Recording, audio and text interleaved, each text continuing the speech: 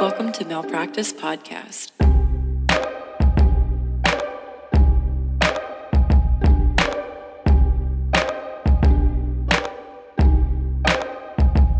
Hello, are you ready to get started? Yes, I am. Perfect. I'm Sydney. And I'm Jess. And this is Malpractice Podcast In the morning. Malpractice in the morning. I knew you were going to sing it, and I was like, do it. I love malpractice in the morning. Me too. Like, it's much better. We love a morning record. I don't really know why. It just feels like we're much more present. Because the end of the day, I think we've talked about this before, but at the end of the day, you're weighed down with the bullshit of the day. Yeah, you have a lot of... At the start of the day can become anything. It could be anything. Who knows? Look, I have a giant Diet Dr. Pepper. Your day can be great. Where did you get that? Michelle went and got it for me because it's the only thing I wanted today. A Diet Dr. Pepper? Okay. Mm-hmm. Okay.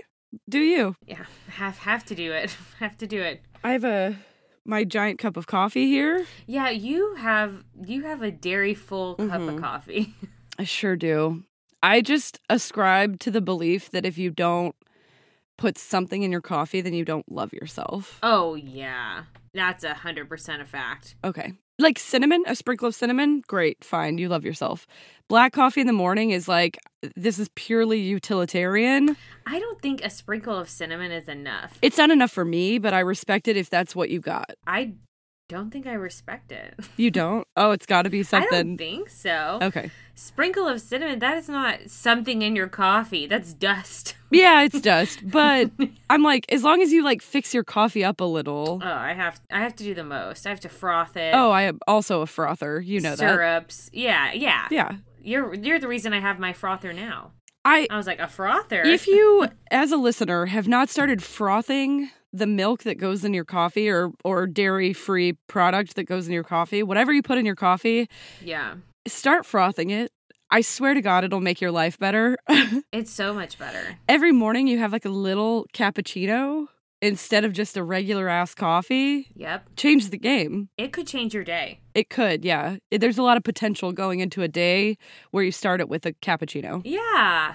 So now we have to stop everything. Yes. Because it has just come out in the last couple of days that Elizabeth Holmes tried to flee the country last year. Okay. So Joe Kinkopf and a couple of other people tagged us in like an article on Twitter. So special shout out to Joe. Shout out to you, Joe. Right. If you've listened to the show for a while, you probably know that we've done several episodes on Theranos and Elizabeth Holmes. Well, apparently... We're obsessed. We're obsessed. We're obsessed with the story. If you haven't heard those, it's a fascinating case. I think we have like 4 or 5 of them. If you haven't heard... If you just Google, you'll be like, no way. And it's yes way. It's a yes way moment.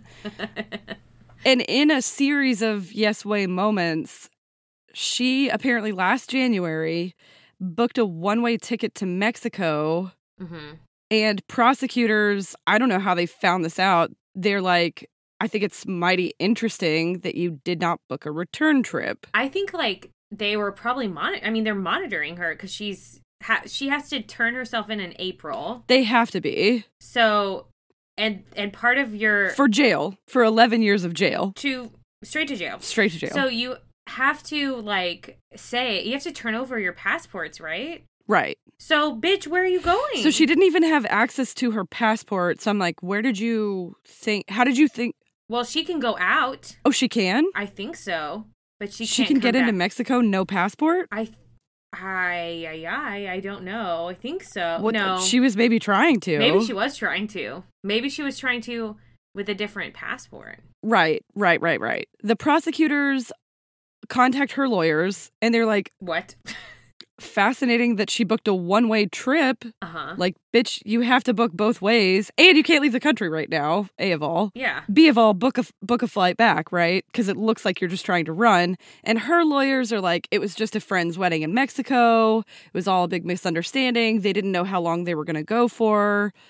But, like, you were just sentenced to 11 years in prison. You can't just leave the country. Well, I think it speaks to her like inability to take ownership of and responsibility, right? She's like, well, yeah, I'm not in jail yet, so for sure. I want to go to Mexico. And it's like, no. Her lawyers are arguing that she should go ahead and start her jail time now in her mansion. Mm-hmm. And I saw in a couple of different articles that the monthly upkeep on this mansion is $13,000 a month. So prosecutors are like, that's not jail. Yeah, she'll soon realize how different that is to jail. Being in your house is not jail. I love my house. You know that, surely. Yeah, I would rather be in my house. If my house does not have $13,000 of upkeep a month, then I would rather be Same. here. 100%. She probably has a private chef. Are you joking? No. And staff? There's no. Absolutely not. You can't start it there, and you can't start it in Mexico. You can't.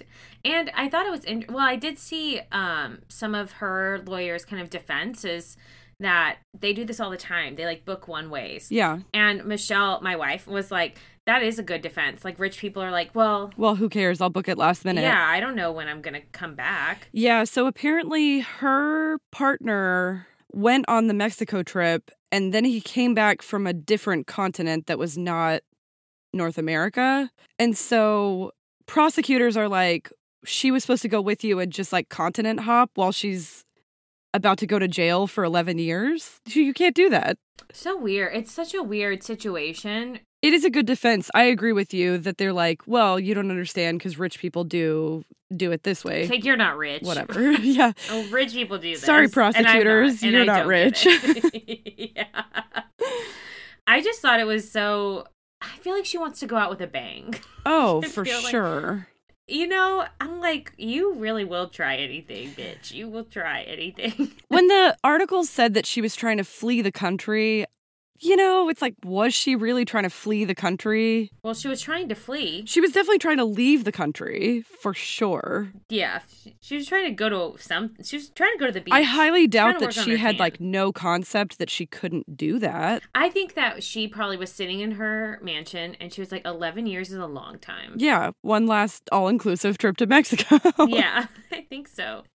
I mean, I get it. I would want to do the same thing, but you can't. You can't.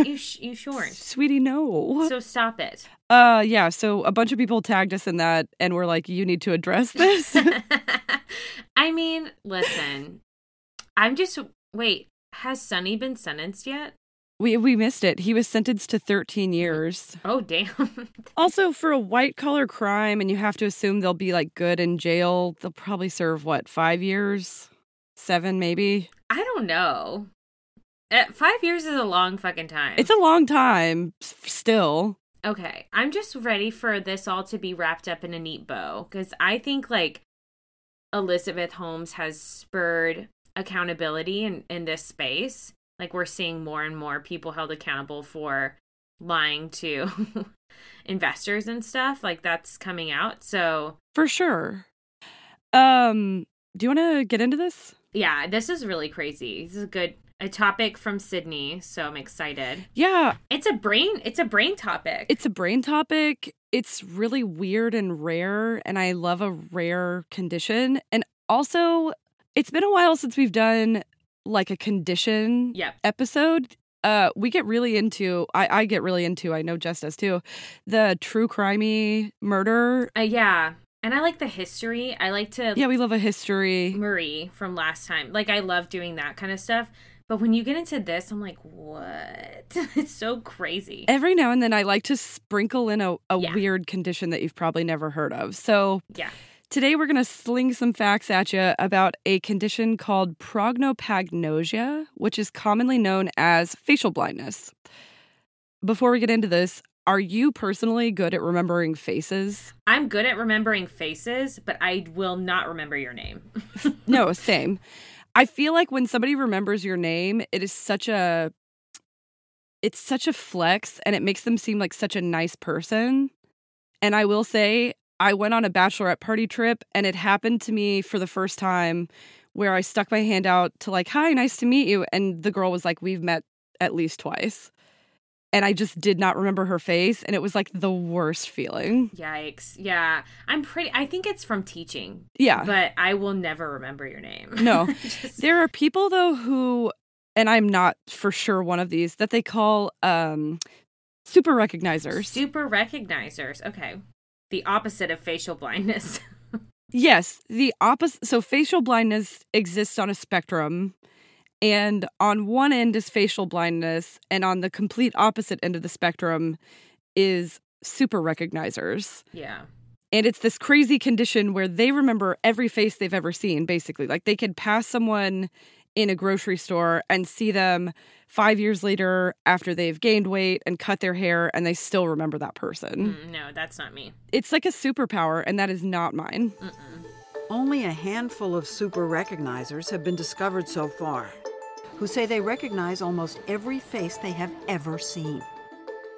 A team of scientists at Harvard has begun scanning the brains of super recognizers too to see if they might yield any clues. The science of facial recognition is in its infancy. Facial blindness, or prognopagnosia, from the Greek word prosopon, which means face, and agnosia means lack of knowledge. It's essentially a neurological or cognitive disorder where the perception of faces is impaired.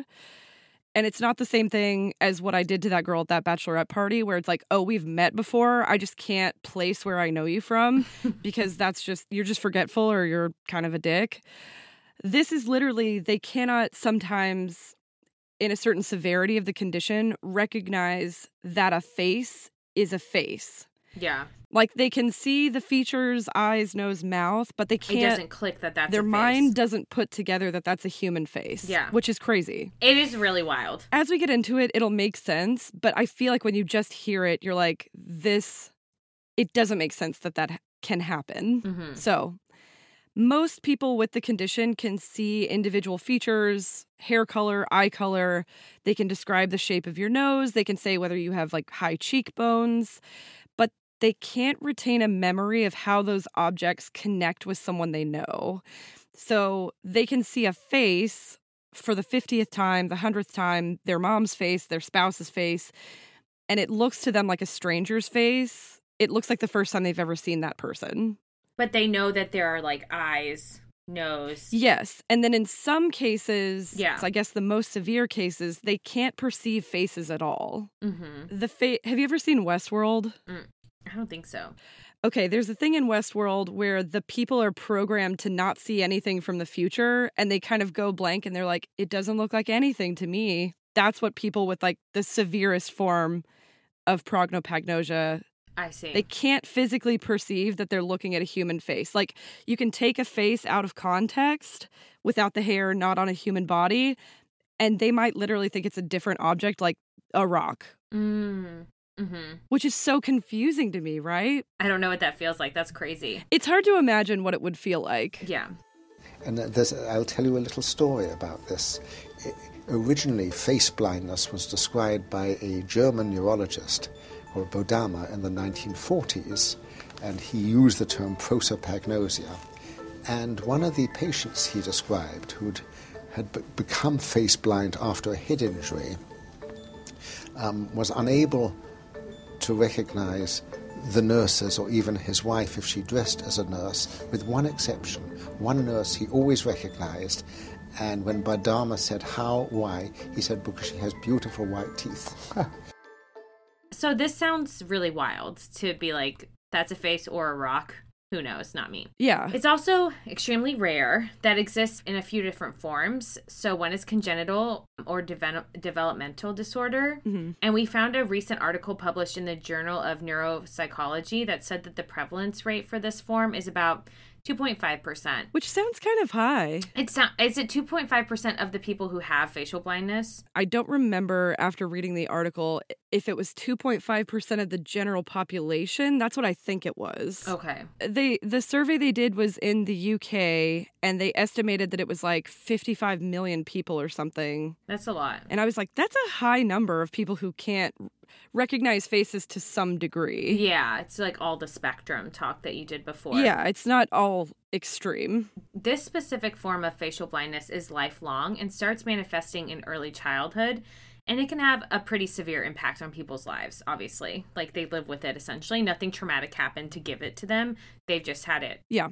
And that's how they live. That's how they grew up, yeah. And I feel like those people might be better at some of the coping skills that we'll talk about later that people can use to kind of get around facial blindness. The people who have it developmentally might be better at that. But in terms of making your life hard, I mean, for one, it would make watching movies or TV basically impossible. That's a good point. Like did you guys watch Game of Thrones, right? I did, yeah. Okay, so everybody on Game of Thrones is like a gruff middle-aged white dude. And the first time I watched maybe like season 1, the whole time I was like, wait, which guy is that? Mm-hmm. Mm-hmm. And it would feel like that all the time, but for everyone you see. Yep. And I feel like it's easy to forget how much we rely on facial recognition in our daily lives because it's so automatic for us. Yep. And reading about this condition made me really aware of how hard it would make things for you. So yeah, that's a really good point. It's hard. In some cases, people with this condition can't even recognize facial expressions. They can't tell a person's age or gender. Yeah. They can't follow someone's gaze. Like, I get the feeling that it can make social situations really difficult for people who deal with this. Yeah. And maybe it is like perceived as something else for them, but they're just really trying to like figure the situation out. For sure. Not being able to recognize friends, family, coworkers, etc. Oh my God, your boss, imagine. Oh, no. Yeah, no, it would probably make life extremely difficult. And especially if you were living with it undiagnosed. Mm-hmm. Because people would just think you're rude. Yeah, people think you're rude or super forgetful or maybe there's misdiagnosis with like ADD or something because you're like... Or autism, maybe.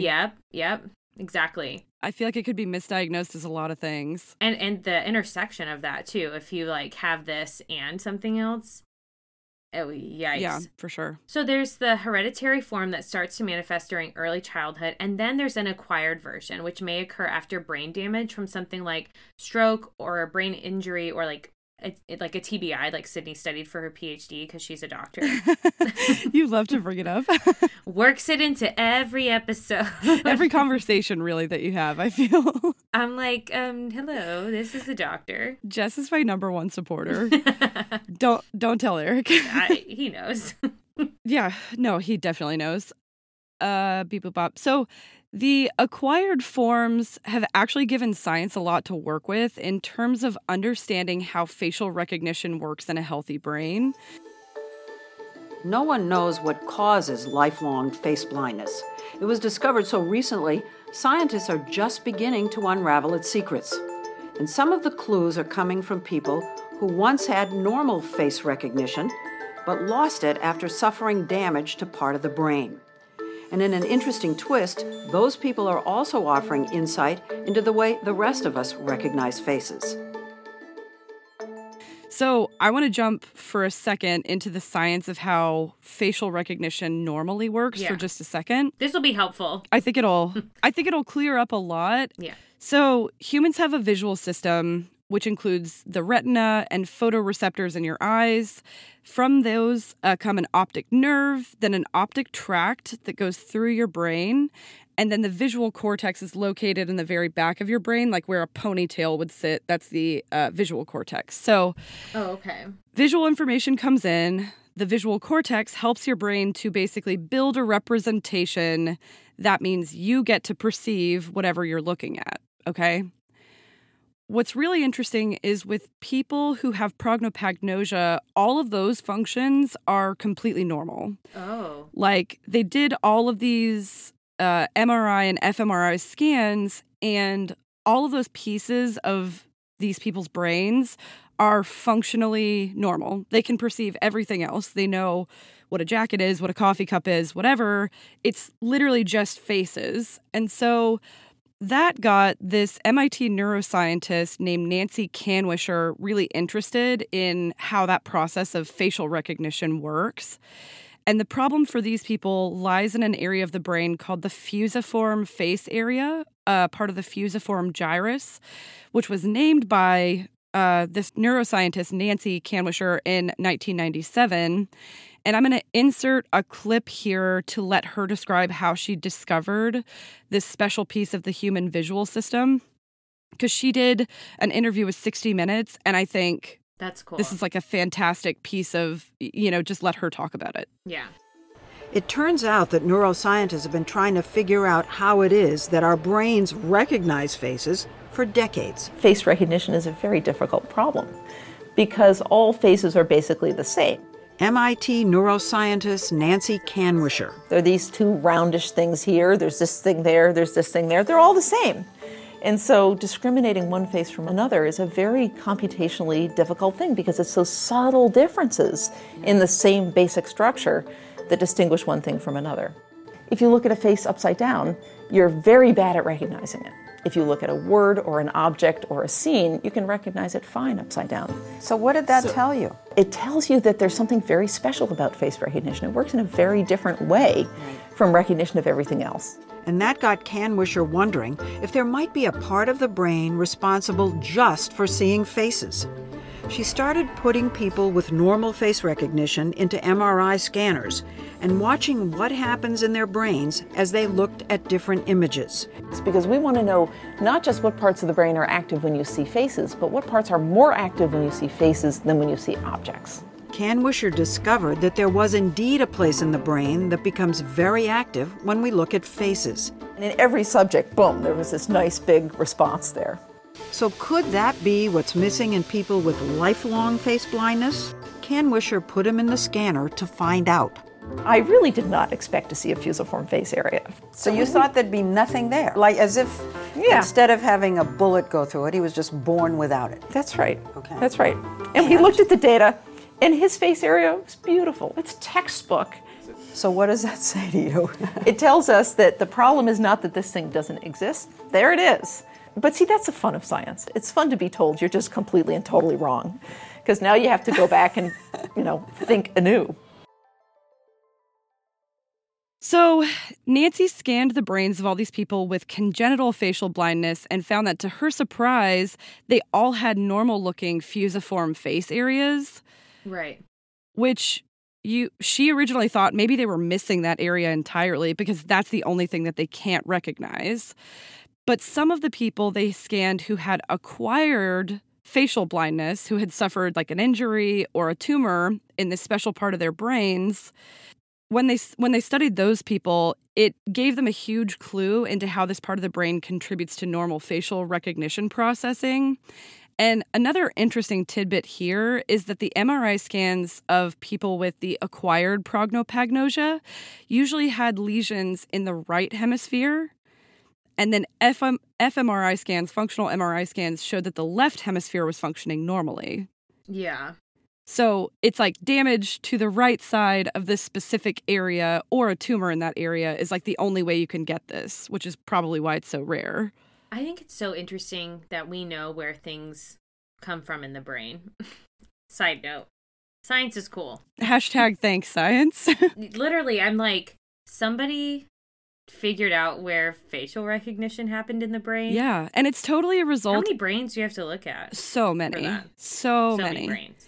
And the hereditary version, they still don't really understand why it doesn't work. Because the acquired version, they're like, oh, there's a tumor, there was a lesion because they had a brain injury. It makes sense. Something happened. Yeah. The genetic version, they're like, fusiform face area is completely normal. All of the visual system is completely normal. They don't know how it happens. Still. That's crazy. Yeah, she's still doing research on it. It's super cool. Good. Shout out to her. Shout out, Nancy. So, also, the acquired facial blindness, I'm not going to try and say that word because that would be a joke, is pretty... It's hard. It is hard. I had to practice. I had to listen to it because I can't read science words. Mm-hmm. So, the acquired version is pretty easy for people to identify for themselves after an accident or with the development of something like a brain tumor because it usually happens in adults who have gone their whole lives with normal facial recognition abilities, and then all of a sudden, they're like, what? Like, yeah, I don't know who that is or if that is somebody. Yeah, there was one woman in that 60 Minutes interview where she said that the first time she realized something was really wrong was after she had a TBI. She went to the hospital and her friend came in wearing a white jacket, and she thought that her friend was one of the doctors. She was like, oh, hi, Dr. You're one of the doctors, right? And she was like, we've been friends for 20 years. And she was like, something's happening. She's like, I can't recognize you, which would be so scary. Yeah. There's actually a website called faceblind.org, which we'll link in the show notes. But you can go to this website and take a test to see how good your facial recognition abilities are. Because if facial blindness is something that you start to notice in yourself, you need to see a neurologist ASAP. Yeah, something is really wrong. To have that diagnosis, yeah. On that note, there's a few different ways that you can be formally diagnosed. So, scientists and doctors have developed these neuropsychological assessments that are specifically used to diagnose facial blindness. Because this is crazy. It is. And it's really new. Yeah. Yeah, these tests, yeah. Yeah. One basically uses famous people's faces, like the current president or movie stars that most people would recognize. I would fail that because I don't know anyone's face that is I'd be like, that one's Obama. Yeah, I could do, but yeah, anyone else cannot. Terrible. The other is the Benton Facial Recognition Test, the BFRT. The person being tested is given a target face. Not like a target, but like this is the target face. Yeah. Remember this. And then 6 other faces. And then they're told to pick the face out of the 6 that matches the target face. The images are cropped and they eliminate hair and clothing, so it's literally just the face. Right. One study, however, found that people with facial blindness were somehow passing this test. So then the Cambridge Face Memory Test was developed to better diagnose people with this condition. And about 75% of patients who self-reported facial blindness were diagnosed with this test versus only 25% diagnosed using the previous test. So this test is much better than the previous test of just like match the face. Yeah, and these tests are coming out within the last like 10 to 20 years. Yes. So I can't imagine how hard it would have been to live with this condition way, way, way long ago when nobody even had any concept of what it might be. It would be really stressful. I actually wonder if it was easier back in the days in which I would have never wanted to be born because people had like one dress. Oh, they and, never like, changed their clothes. Yeah. Yeah, that's a good point. Because if you hear people talk about it with facial blindness, they say like, I'm good with all my friends unless they cut their hair. Yeah. And then I'll never know who you are again. And yeah, it's crazy. Yeah. So one dress might have been a real advantage there. One dress wonder could have been the best part. The best part of living back then, for sure. Oh, yeah. Nothing else is good. No. Nothing else. There are several different subtypes of prosopagnosia. And I'm just going to say facial blindness because now I feel like I'm flexing by saying the clinical term. You can say it. People know I can't read. Okay, I don't care. So Jess talked about one of them being developmental. If you have a developmental case, you almost definitely already know that you have it. I saw in an interview one little boy whose mom describes him being at a party and he literally walks right past her because he doesn't recognize that it's his mom. So that would be pretty quickly diagnosed, right? Yeah, something's up. Something's up. If you walk right past your mom and don't even, like, not even a flicker of recognition would be crazy. Yeah. For a long time, no one really knew whether it was possible that facial blindness was hereditary. And then in 2005, there was a study that was led by Ingo Kennerknecht. That looks right. Honestly. I should have practiced that. You could have said Sorry, Ingo. anything that started with a K, and I would have been like, yep. Ingo K. Yep. Used epidemiological data collected from 689 randomly selected students who took a facial recognition test. From this group, they identified 14 people who had some degree of facial blindness. And then they interviewed those 14 people's family members. And in all 14 of those cases, at least one other affected family member was found. Okay. So they basically created pedigrees for each family. And those pedigrees proved that genetically you can inherit facial blindness. They just don't know where it sits or why. Yeah, they don't know what gene causes it or how you inherit it, but it does appear to be an autosomal dominant gene. So if one of your parents has it, there's a 50% likelihood that the children will have it. So that's the developmental form. Yeah. And the 2 acquired forms are aperceptive. Yep. Yeah. People with this disorder literally can't make any sense of faces and are unable to recognize facial emotion. So if you show them 2 faces that have similar features, same eye color, hair color, etc., they literally cannot tell these 2 people Like, they can't say they're different. Yeah. However, they may be able to recognize people based on non-facial clues, like their clothing, hairstyle, skin color, or even their voice. Mm-hmm. And then the other type is associative, and people with this form may be able to tell if photos of people's faces are the same or different. Like if there's two photos and you hold them up next to each other, they can tell that the photos are of two different people. But if one of the pictures you're showing them has their mom, they can't be like, those are two different because that's my mom. Right. Like, they can't do that. Exactly. They have somehow lost the ability to pair that face with the information about the person, though they do have information about the person in their memories. Exactly. Just not connected to that face. Yeah, it's so interesting. And I think these two different types together have really helped scientists understand exactly how much of the brain is required to like recognize a face or do something called holistic processing. Because first, your brain has to cognitively recognize the pattern that makes up a face, right? Eyes, nose, mouth. Yep. Which is what people with the first kind, aperceptive facial blindness, cannot do. They see the pattern, but they're like, that doesn't look like anything. That's a slide at a playground. Right. No idea. Rock. Could be a rock. Could be a turtle. Potato. Couldn't tell you. I don't know.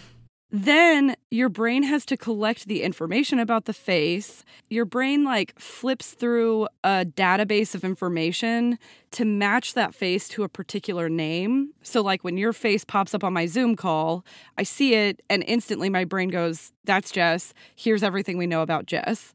Yeah. You know what I mean? It would be my worst nightmare if I hopped on a Zoom call and you're like, who the fuck are you? Oh, it would be terrifying. Yeah. I would freak out. I'd be like, what? I would immediately call a neurologist. I'd be like, look, something happened. I have something. Please and you help should. me. Yeah.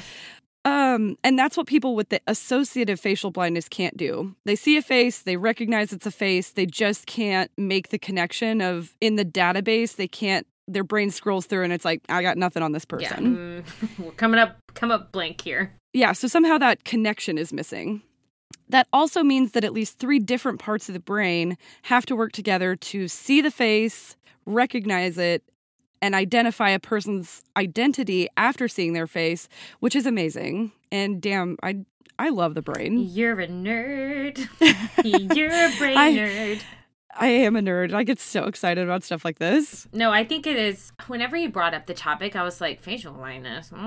Like, what is this? And then I had to really think about what people have to do in order to recognize someone. And to your point, I'm like, that's crazy that all of that happens in like a split second. Yeah. I mean, it happens so quickly in a normally functioning brain. It happens in like microseconds. Yeah. And the more you see a person, obviously, the more readily available that data is. Right. Which is crazy because these people can just see a person every day. I mean, these people get married, they have parents, they have loved ones, you know. Children. And your brain just cannot make that connection. Yep. In any social situation, are you always a little anxious? I'm more than a little anxious, and I tend to keep my mouth closed before I make some awful blunder. Of course, another strategy is to smile at everybody. The other thing is that prognopagnosia belongs to an entire category of neurological disorders called agnosias, which are broadly the inability to process some type of sensory information. So those can be visual, like facial blindness, auditory, like you can hear a word and not be able to understand it, or tactile. And there are some really weird very interesting conditions on this list of agnosias. So one of them is called kinetopsia, where people are unable to process motion. So they see a car moving down the street as like a series of still images. That's terrifying. Where it's like the car is parked here, the car is parked here, the car is parked here, but they can't process that the car is moving. That is terrifying. That's really weird, right? That's scary. Especially if something's coming at you, it would be... Yeah. It'd be like, imagine. Like, it's closer. A tiger. It's so closer. A tiger. Right. A tiger. A tiger's eating you. Like, what? A tiger's in your face. Yeah. Right. But they can't process motion, and that's scary. Yeah. There's another super interesting one called somatosensory agnosia, where people can't recognize objects by touch.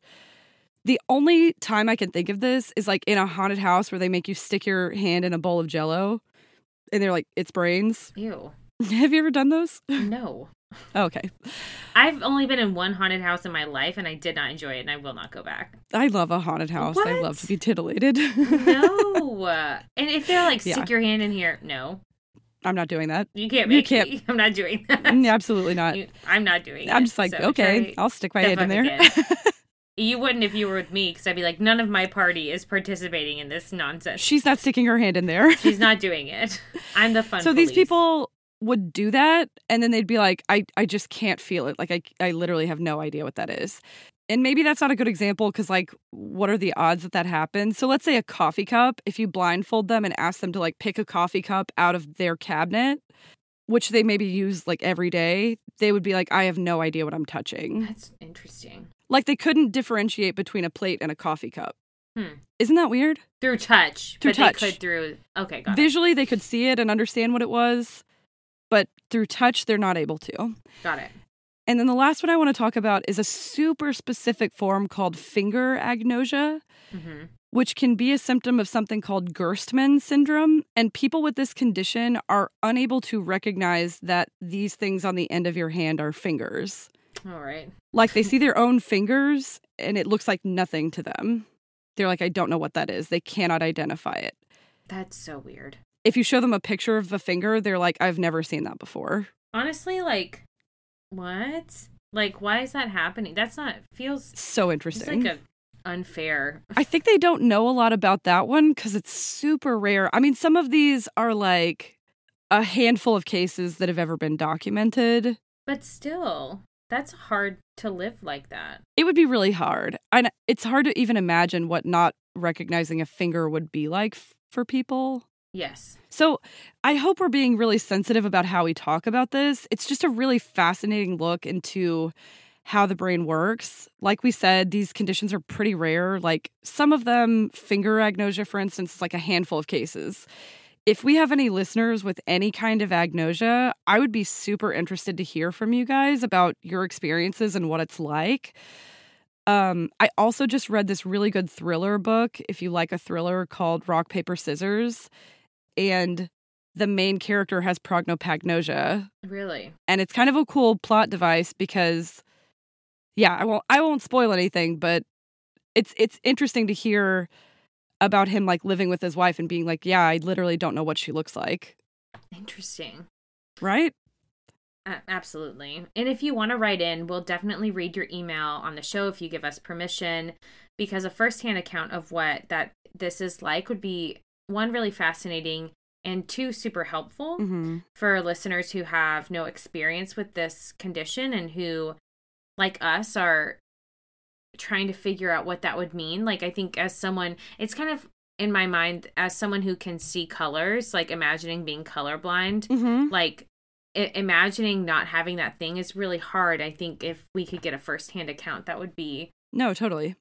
I know some people say that, like, just from reading about this, lots of people cope by recognizing other non-facial features.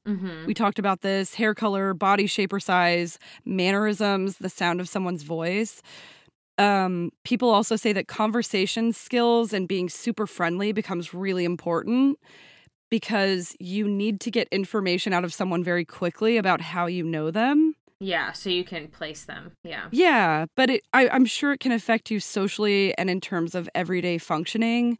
Some people say they actually study the faces of their friends and loved ones to try and find special ways of recognizing the people that they really care about.